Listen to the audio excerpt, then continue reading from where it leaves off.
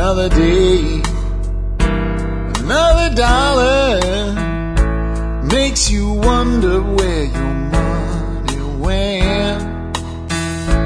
You can scream and you can holler. Hi folks, this is Jack Spirko with another edition of the Survival Podcast. Today is Thursday, November 20th, 2008, just a week away from Thanksgiving today. And as always, this podcast is being conducted on my 50-mile commute between Arlington and Frisco, Texas, as one man's opinion about the changing world, the changing economic times, and the things that we can all do to live a better life if times get tough, or even if they don't. And we got kind of a mixed bag show today. First, I want to talk about why I didn't have a show yesterday. I'll give you real quick on that. I want to tell you something really cool about our forum that just happened, kind of a milestone in our forum. I want to talk a little bit about the listener appreciation contest and some things that are going on there. And I have to apologize for the fact we got 8 new winners, and I don't have their names with me to read them off. But we're going to have to do something like set up a forum thread specifically for winners to post pictures of themselves with their prizes. I think it's kind of exciting, some of the stuff that we're giving away, both right now and we'll continue to give away in the future. And then I want to talk real brief about some media bias stuff that's going on right now, just to keep you guys aware and be careful of what you listen to.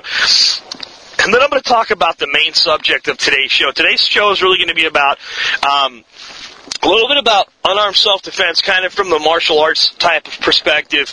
Obviously, at a podcast, I'm not going to be able to tell you how to defend yourself, but I can give you some of my thoughts on some various different disciplines of martial arts. Something really cool that I have been working with for about 2 years that's actually from Russia. That goes back into the Tsarist times and out into the Siberia area, which will be kind of cool. And just about the psychology of confrontation and some things that I picked up from a gentleman that I worked with on this martial arts project named Valery Asnov, who was actually at one time part of the infamous KGB. So I'll give you some of their thoughts, and you might be surprised at the way that that breaks down. So let's get on with it. First, why was there no show yesterday? Well, I had kind of an impromptu, got to run out, meet with a client of my company yesterday, or not yesterday afternoon, Tuesday afternoon, and just kind of had to leave the office really quick. When I did, left my recorder, so nothing dramatic, other than if I would have gone ahead and used the recording device I used back in the first days of the show. We would have had one of those crappy audio shows, and I didn't want to do that, and figured I could use a day off, so that's why there was no show yesterday. Occasionally, folks, there will be no show, and when I see a forum thread that says I'm a survival podcast addict, and I keep hitting refresh to see if the new episode's up, it makes me feel good. That's usually why I tend to send an email to the list. I didn't do that yesterday either. But sometimes there's not going to be a show. I try to have at least 4 a week, 5 most weeks. If you don't see a show by noon Central Time, just assume there won't be one that given day. It usually doesn't take me very long to edit these things and get them up. So that's why there was no show yesterday. Now on the forum, what just happened is really cool. We now have just had our 10,000th post by a member in the forum. There's about 500 members, I think, in the forum now. The forum's a couple months old, if at that. And there's forums out there online that are a year or two old that don't have 500 members and 10,000 posts on them. And they're actually pretty decent forums and pretty decent groups of guys, and they just haven't had enough time to kind of hit a momentum phase and start to really gel and get people really interested in speaking to each other on a daily basis through the internet. The success we've had is only because of folks like you that listen to my show, that then go there and realize that the other people that listen to this show are very much like you, no matter what their color, their sex, their national origin is, no matter where they're at, they're concerned about the same types of things, and that there's a variety of things to discuss there, and once people start to talk to each other, they realize they're not alone, that these concerns are real, they're out there, and other people understand you, and that's why the forum's been such a success.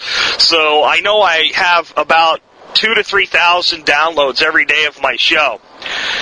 So I have 2,000 to 3,000 people that listen to my show in one form or another now.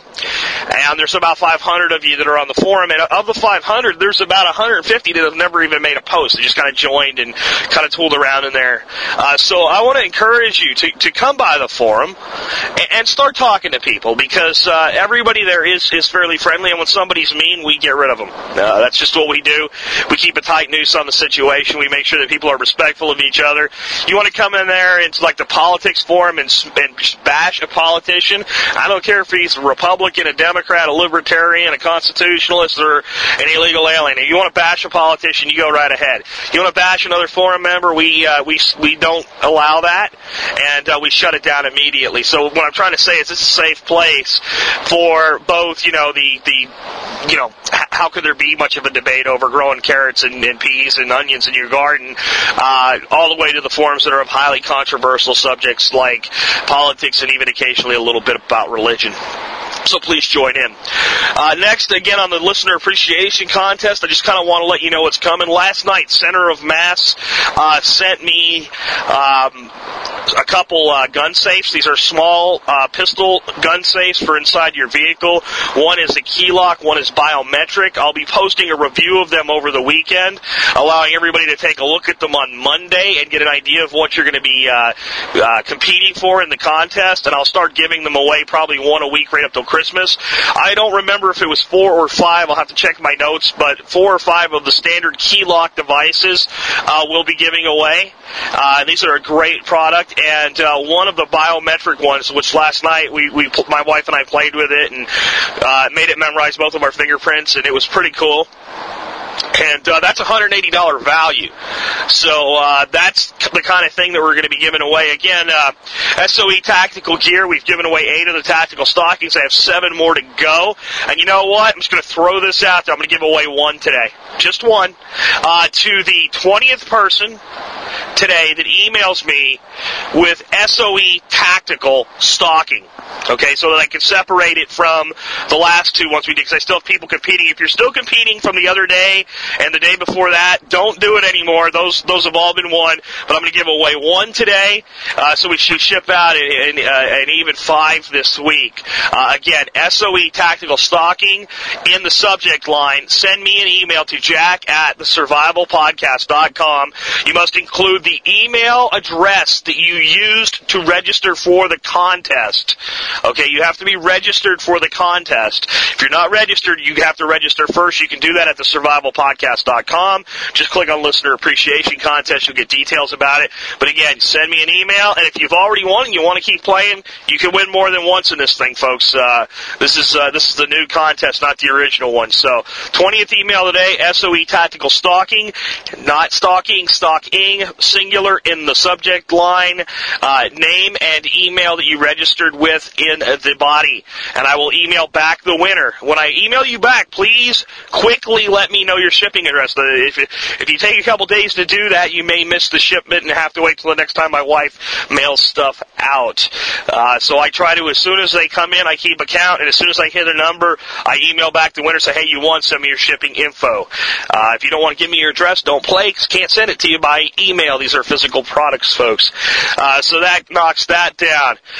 So let's talk just a little bit real quick about media bias, and then we'll get into the topic of today's show. And I don't think anybody is real shocked to hear, anybody else today say that the media is biased. In fact, Fox News, who gets, blasted as being right-wing conservative, whatever, did a poll. And they only asked people that voted for Obama in the last elections. These were all people that supported Obama.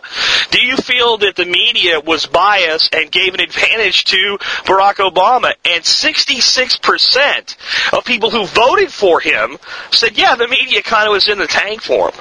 Now that's a pretty big number when you're talking about people that actually supported him and voted for him and were happy that he won. And I think it's just because it was so obvious. You have to kind of be in major denial to say that wasn't true. Well, it's kind of continued, and there's some various stories, like a serious journalist writing an article out in California for a major magazine about it's about time we had a black, beautiful woman with a big butt in the White House. And if I were a person of color, I'd be pretty offended by that, even though that the author herself is also a person of color. I don't think that's what we should be talking about. We have a lot of problems in this country, but that's not the media bias thing I want to talk about. This was something that I picked up from Glenn Beck the other day, and I just went, wow, I am so tired of these news outlets shaping things to appear a certain way without even technically lying. And here's what's been going on. You've heard over and over again how Barack Obama won by a landslide, and he won with about 56% of the vote, okay? Which is a solid victory. And no one can deny that the Obamas ran a wonderfully executed campaign. Now, if you listen to my show, you know I'm not happy about the man being president, but you can't deny success. Wonderfully successful campaign, even though I think a lot of people that voted for him don't know what the hell they voted for. They voted for hope and change, whatever the hell that is. But solid victory. At the same time, there was a thing called Proposition 8 in California, and it was a constitutional amendment to basically ban gay marriage in the state of California. Now, if you've listened to my shows in the past, you may know that I believe that the state really has no business in marriage, and I think that when we're debating gay marriage, we're wasting valuable political time on things that could be, discussing things like, why are you guys blowing trillions of dollars that we don't have, taxing us out the yin-yang, trying to take away our guns, denying the Constitution, on and on and on and on and on. And that, marriage should have been left between two people and their view of God. And the state should stay out of it. But I also am a big believer in states' rights, and I'm a big believer in the constitutional process. Well, the people of California went to the polls and voted in Proposition 8, effectively banning gay marriage in the state of California. So while I've said I think gays can marry whoever they want and should be left alone, it might surprise you to hear me say I absolutely support California's right to amend their constitution in this way, shape, and form, and that law is probably more valid than 99% of other laws out there because it was voted for by individual people. Now, the media bias comes in here. We're being told that this proposition passed by such a narrow margin. Well, roughly it got 56% of the vote for. The exact same margin of victory, all right, that Barack Obama had in the popular vote. The exact same.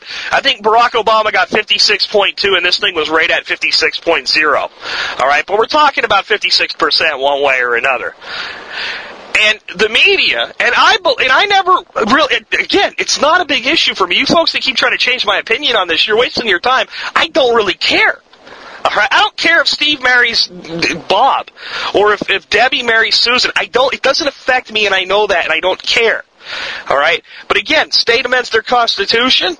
People say this is what they want. They follow proper constitutional procedure. You can't argue with the validity of the law. That's the way that it is. As long as there's a law that way, that's the way it has to be enforced. Courts shouldn't be stepping in, overturning it. But the media has to call it a narrow victory, while at the same time, at the same election, another decision is made by the exact same margin, is a landslide.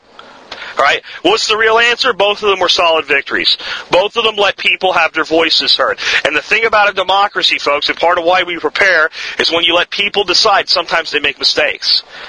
I'm not going to say where the mistakes have been made recently. I think you know how I feel about it. But I just wanted, once again, to reinforce, be careful when you believe anything that the TV tells you, whether it's CNN, MSNBC, Fox News, Dan Rather, the People's Court, or, some stupid sitcom. You really have to be very careful when you believe anything that these people say, because they all are humans and they all have individual agendas, and they will all tend to be biased toward the things that they believe. It's just human nature. And just kind of my last thought on that before I move into today's main subject. You may wonder sometimes why I go off about politics or the media or just anything like that. I don't just stick to the practical things that we can do to prepare. And it's because we, as survivalists, have to pay attention to what's going on around us. We have to have good, valid information about the things that are creating or escalating threats. In other words, if we're worried about flu pandemic, we need to pay attention to the news about pandemics, who's doing what procedures will be put in place, and on all types of things like that. The same thing with the economy. We have to pay attention to economic indicators that say, hey, it may be time to ramp up what you're doing now a little bit faster because the threat matrix is a little bit higher.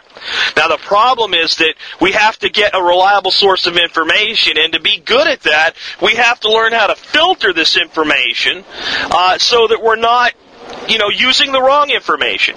So occasionally I have to point things out like this just to keep everybody thinking all the time, hey man, we can't trust these people, because again, 56% cannot both be a narrow victory and a landslide. It must be one, the other, or neither. And in this case, I believe it was neither. They're both solid victories.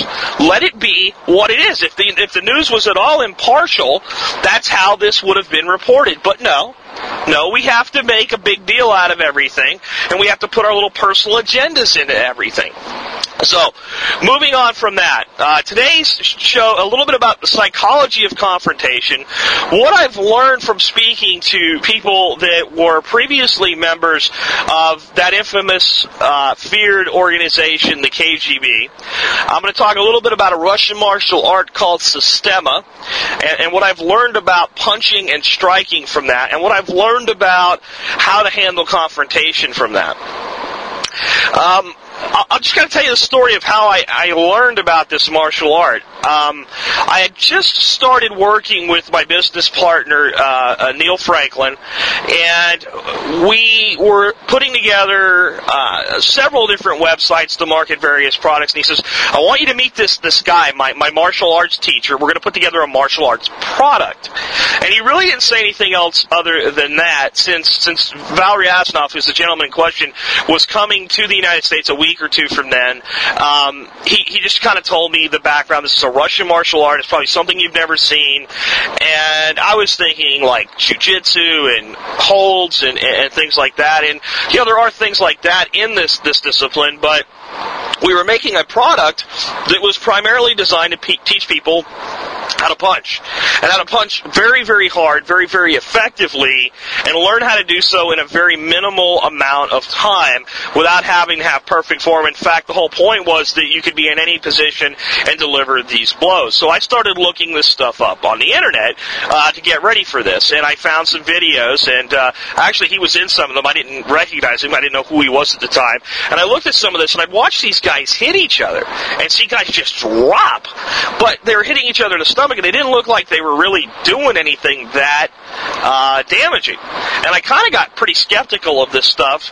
And then I met Val, and I kind of had this image in my head, former KGB. The guy was also in the Russian Olympic team a very, very long time ago as a judo competitor.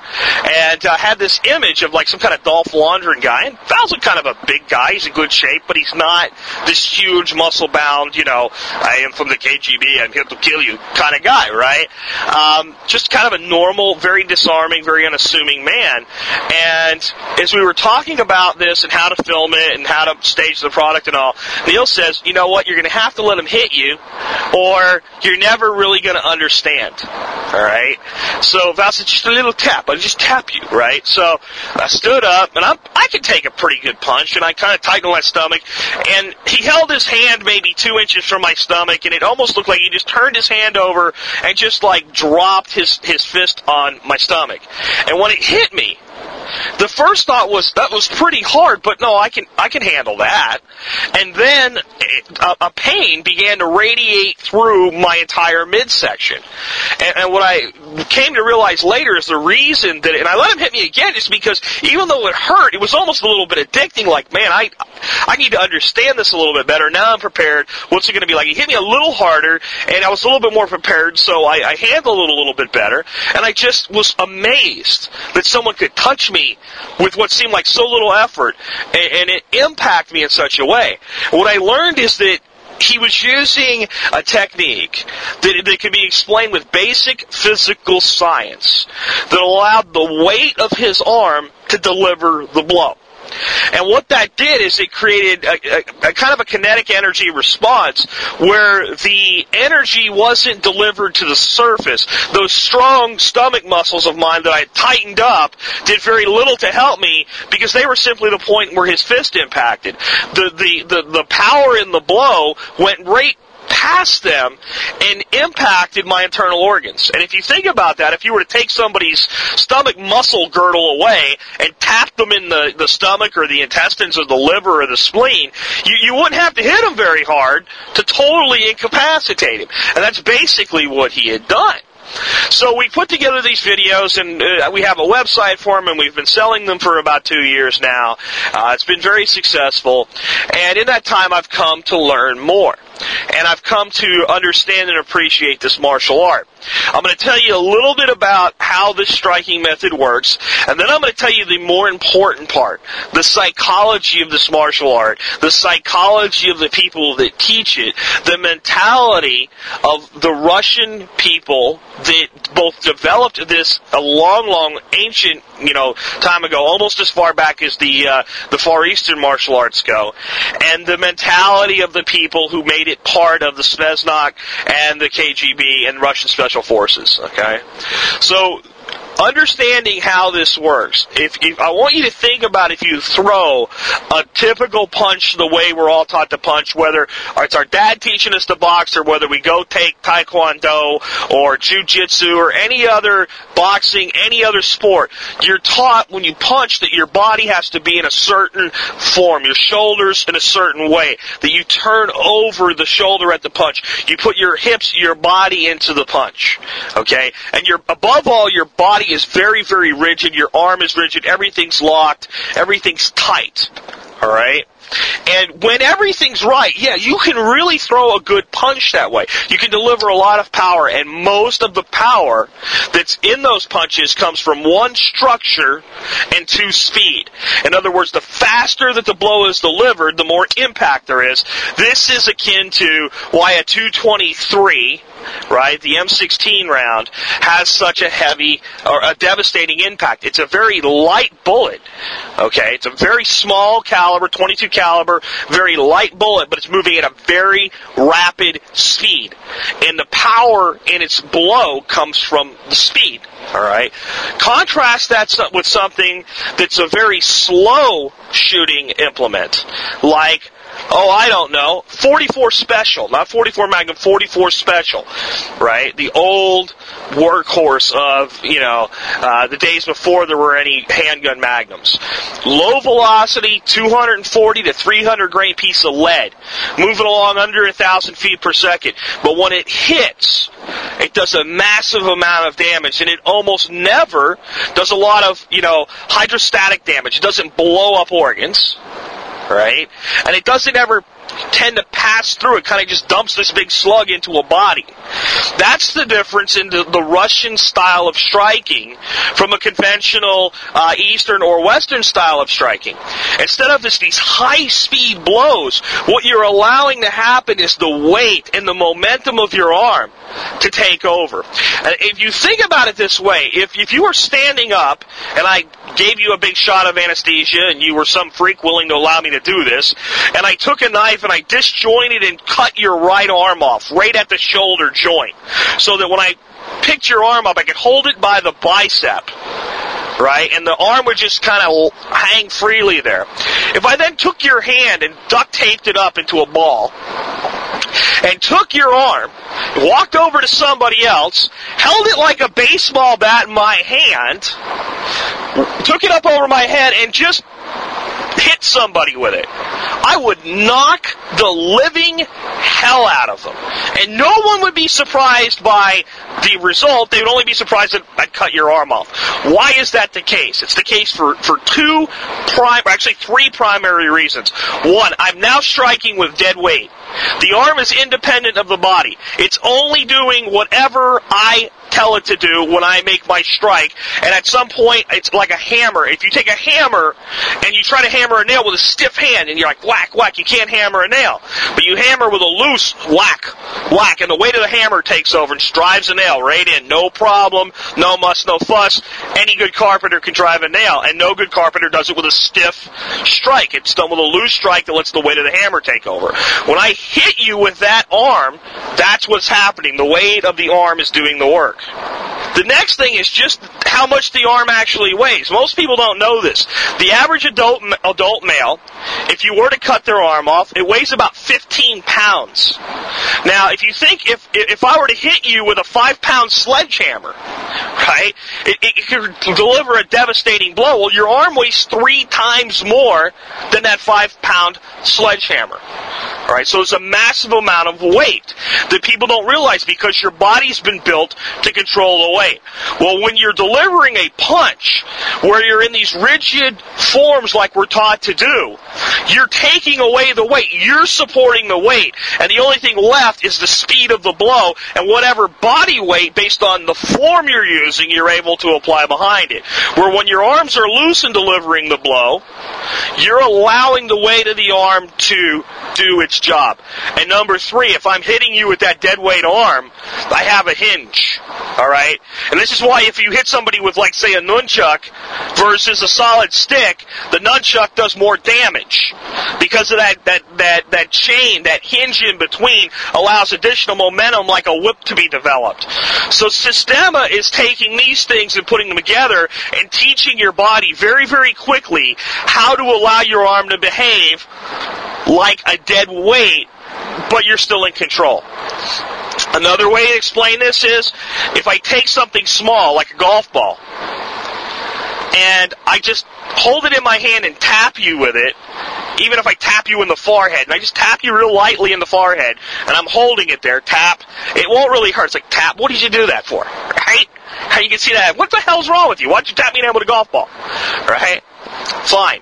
But if I stand back and just as gently toss that golf ball, right, and I don't put any more effort into it, I just toss it and let it go and let it be free, and it flies through the air a couple feet and hits you in the head, it hurts a hell of a lot more. Why?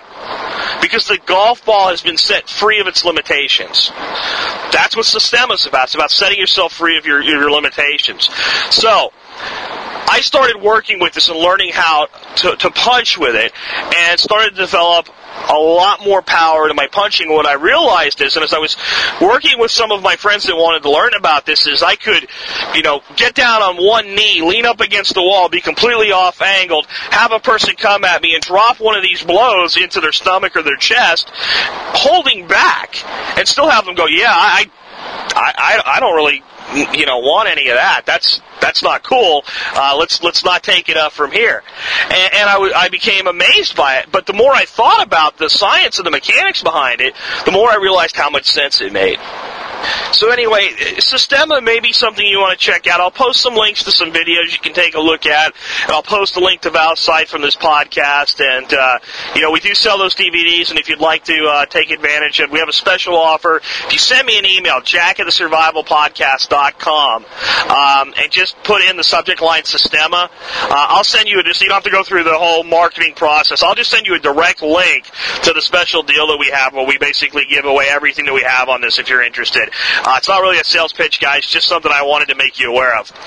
Okay, the bigger thing here, though, and the thing that's been the most valuable to me when it comes to applying this art, and when it comes to rethinking my belief about self-defense and how to handle confrontation, has been the philosophy that I've learned from these people. For instance, one of them was asked to demonstrate the power of these strikes by breaking a brick, the way some martial arts artists do. And his response was, why in the hell, in Russian with a translator, would I want to do that? The guy said, to demonstrate, and the guy said, you want me to destroy something that was created by one human being so that another human being could use it to build in a house, so that a third human being could live in it, and just to prove something, you want me to destroy it. And when I heard that, I was like, wow.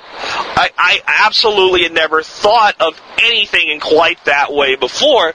And having been already on the receiving end of these blows, I knew that if the guy wanted to break a brick, he probably could break a brick without any problem. He wasn't ducking the confrontation. That was the way he really felt. The other thing that I learned about these guys is none of them are real quick to jump in a ring with anybody. You don't see a lot of them running around the UFC. And what I've been told about that is that, you Ultimate Fighting Championship and all these cage matches and all these other fighting events bear no resemblance to real life. And I'm like, what do you mean that, obviously they're more real than, WWF wrestling or whatever. Those are, stunts and theatrics and they're entertaining, but they're not real. These guys are really trying to hurt each other. And they go at it, and they, until one of them loses. How's that not real? And it's, no, that's real, and it's exactly what you just described. The problem is you have two people, relatively equally matched, with a set of rules that know the confrontation that's about to occur, that have both decided willingly to enter the confrontation, that are both mentally and physically prepared for the confrontation. That bears no resemblance to real confrontations. Real confrontations is a guy walking down the street, minding his own business, and some piece of crap decides that he wants what that other guy has, jumps him from behind, and beats the hell out of him or stabs him with a knife, and steals something from him. Or one guy gets offended by another guy, walks up to him in a bar, and hits him in the face. Or two guys jump on a guy because they both are cowards and are not willing to be in a one-on-one confrontation. And there's all these other scenarios. And the real confrontation absolutely bears no resemblance whatsoever to what happens in any kind of scheduled, organized combat fight. Wow, I really never thought of it that way before either. And it took one of these Russian guys to point that out to me, to make me aware of something that was so blindingly obvious. So my question then was, well, what's the solution? The first solution is to seek no confrontation whatsoever. To only respond when necessary. And to never demonstrate that you intend to respond until the response has been delivered. And what I mean by that, if you watch some of these videos, you look at these guys and go, their fighting form sucks, right? They're devastatingly effective, but these guys are, delivering punches and they're starting with their hands at their sides. They're scratching their chin, or, they're in these nonchalant poses. And when they're attacked, they never kind of bull up in response. They stay in this loose, fluid form. They allow the attacker to come forward, and they do whatever they have to do to survive the confrontation. And when you look at the way these guys punch, you go, there's no form there, right? And there isn't a form. Their entire point was that you're born as a child knowing these things, and that over time society and various forms of education take away your inborn knowledge. In other words, if you have a little kid, right, just a little toddler, right, and you push their right shoulder, they don't push back, they just kind of let their right shoulder go, their left shoulder comes around, and if they're playing with you, they'll smack you in the head, and you'll be surprised at how hard a 3-year-old can hit you. Why? Because he's in this loose, carefree, smack, right, state. Right? And it's probably everybody that's ever had kids or taken care of little kids, especially when they're in a diaper and they're doing the whole flailing the arms around. Sooner or later, one of them knocks you in the nose. And it's this little baby, and you go, how the heck did that little kid hit me so hard? You're born with the knowledge. That was another part of the solution. Right? An additional part of the solution was to simply never claim to be able to do anything to anyone. To never talk about it. To never discuss it. If you want to discuss it, you discuss it with people you're teaching that are there to learn. But you never discuss it in general. Hey, I know how to do this, or I know how to do, let me show you how to throw up. No. Because that invites confrontation. So if somebody thinks you're tough, they want to prove that they're tougher.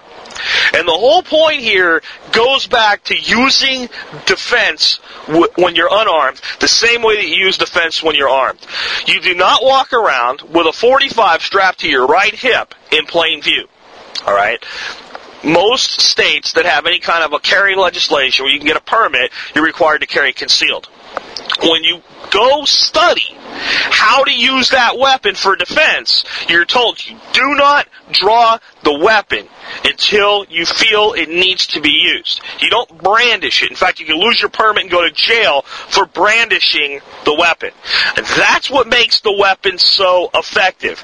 Because the guy that comes up to rob you isn't prepared to deal with the fact that you have a weapon.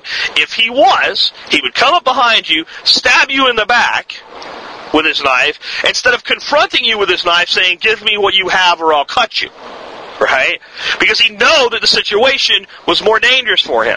With that in play, he would take a different course. He would either avoid the confrontation or he would up his level of attack. You would prefer that he does not up his level of attack. You would prefer that he believes he's in a superior position, and the only time he becomes aware of the inferiority of his position is when a bullet hits him in the chest. So, what I learned about physical defense, and I don't care if it's Systema or Taekwondo, it should be the same way. That there should never be a point at which you appear to be going into a fighting stance. In other words, if you and I were in a confrontation, a verbal confrontation, and you started to escalate it with a shove, right? And I bring my hands up into that well-defined fighting position, left in front of right, shoulders square, balanced up, ready to fight, ready to defend myself. Maybe not even ready to deliver a blow, but ready to defend myself. I've now escalated the situation. I've now told you I am another man ready to fight that has some level of understanding in how to fight. You now have to ratchet up what you're doing. You are now more on the defense. You're also more on the offense. You're now prepared for me to strike you. If I never take that approach, if I stay relaxed and calm in the situation, allow you to do whatever you decide you want to do, and when I get to a point where I must strike you because you're trying to strike me or grab me or whatever, and the strike comes from absolutely nowhere, completely unexpected, if you knew what was going to happen, if you were looking at my hand or if you were looking at my foot or what have you, it would have been a relatively easy thing to block. But because you are in such a disarmed situation, believing yourself to be superior in the conflict, your guard's down, you're not prepared. Some people would call this a sucker punch. My friends in the system, right, my friends from the KGB, the former KGB, have told me it's not sucker punching, Jack. It's surviving. See, that was the big eye-opener for me. That even their Olympians followed this philosophy in the former Soviet Union. You do not compete to win. You survive. And that's the word they use, you survive. If you survive long enough, then you find opportunity to win. But your focus is only to survive. Survive for the next round. Survive for the next move. Survive to the next conflict. The more you survive, the more opportunity eventually presents itself. And I thought, wow, that goes right in with my philosophy on modern survival as a whole. That's exactly how I feel. That you're not out, as I've said before, trying to reenact Red Dawn, folks, if the whole thing goes to pot. Because that's a good way to get a JDAM dropped on you and get killed. What you're out to do is take care of yourself and your family and make sure that you continue to survive. First rule of survival. Live. Right? You don't live, you've failed. That's what these guys were telling me. That's what they were teaching me about conflict and confrontation. That as soon as you escalate the confrontation, you're only left with one thing. Who's stronger, faster, and better in this fight? And even if you are the stronger person, the better person, who has the better day? Who makes the first mistake? That's all that you're left with. Where if you keep the confrontation de-escalated, if you stay in a position that says, I don't want to fight, but you're willing to fight and you know how to fight, that you often have the opportunity to win. That if both people behave this way, there'll never be a fight. So, you're either facing someone that understands what you're doing, and it's not going to escalate the fight either, and that way the conflict is avoided, or you're facing someone that's not aware of this knowledge, and when you are, they are outgunned in the conflict. They will never be prepared for what's about to occur. Now, that's not to say that you watch a video or two, you learn how this stuff works, and now you can go take on anybody. In fact, if you feel that way, you haven't comprehended what I've been saying. All right, because it doesn't have anything to do, per se, with Systema as a whole.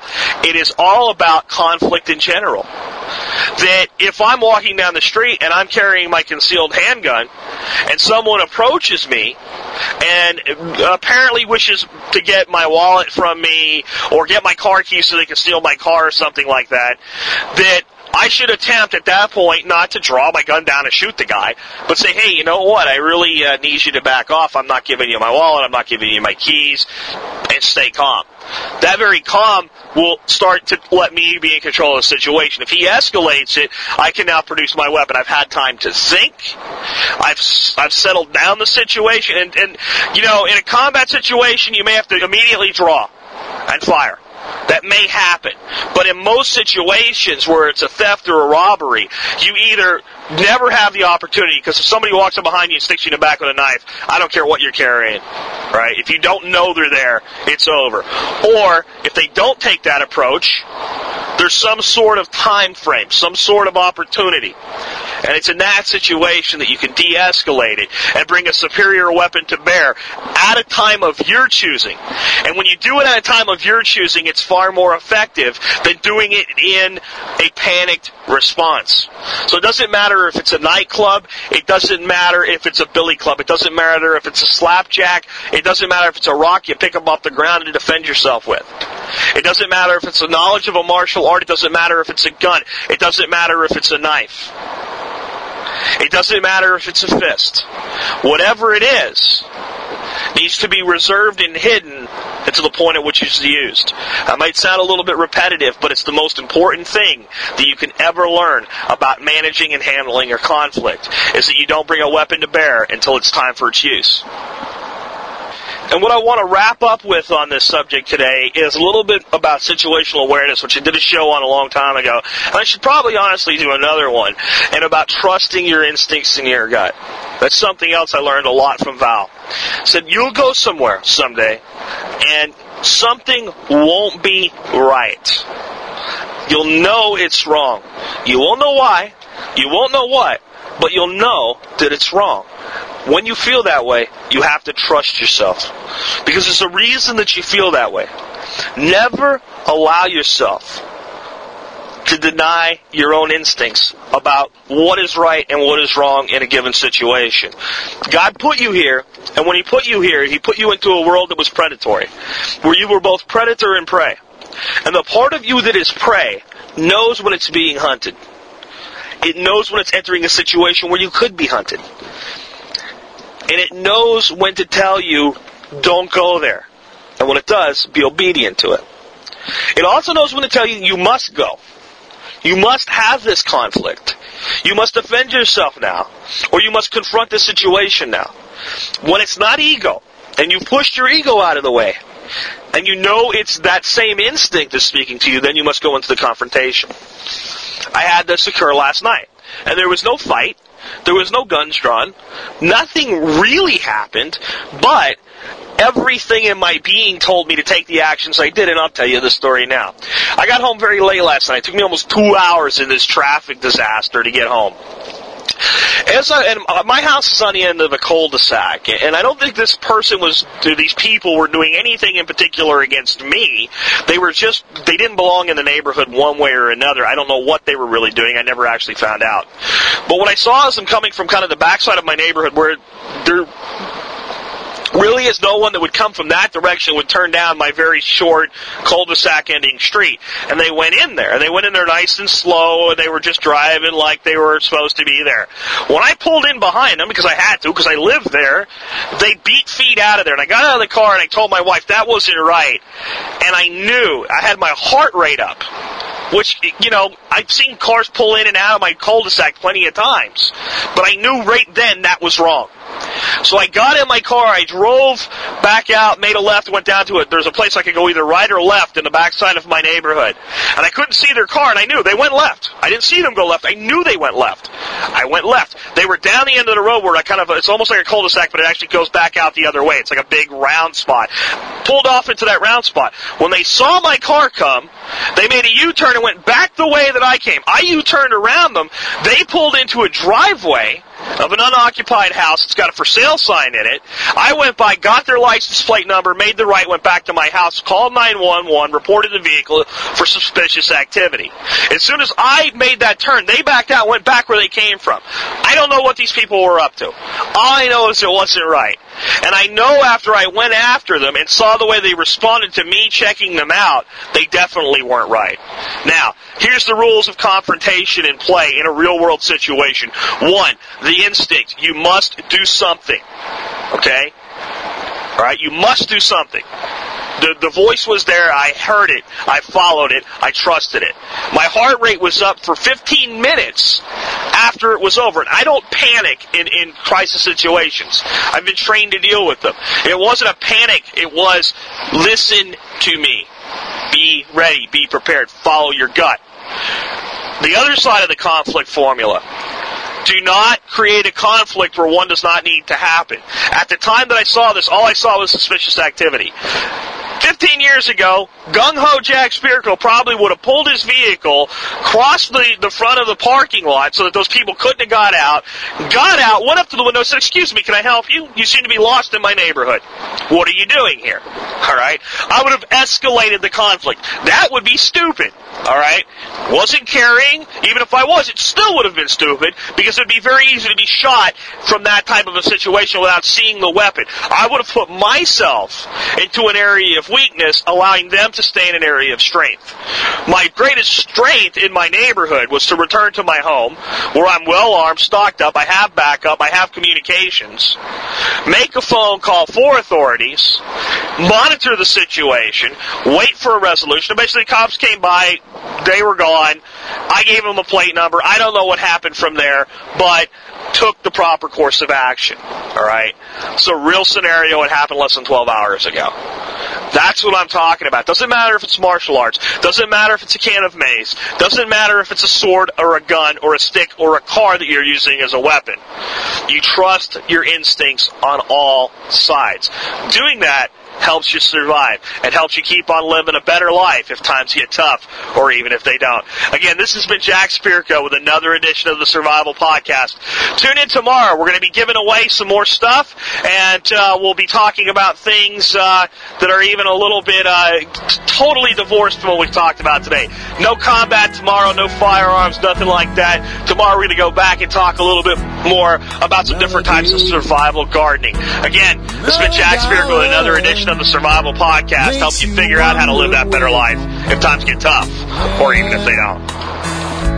You can scream and you can holler, it really doesn't matter, 'cause it all gets spent.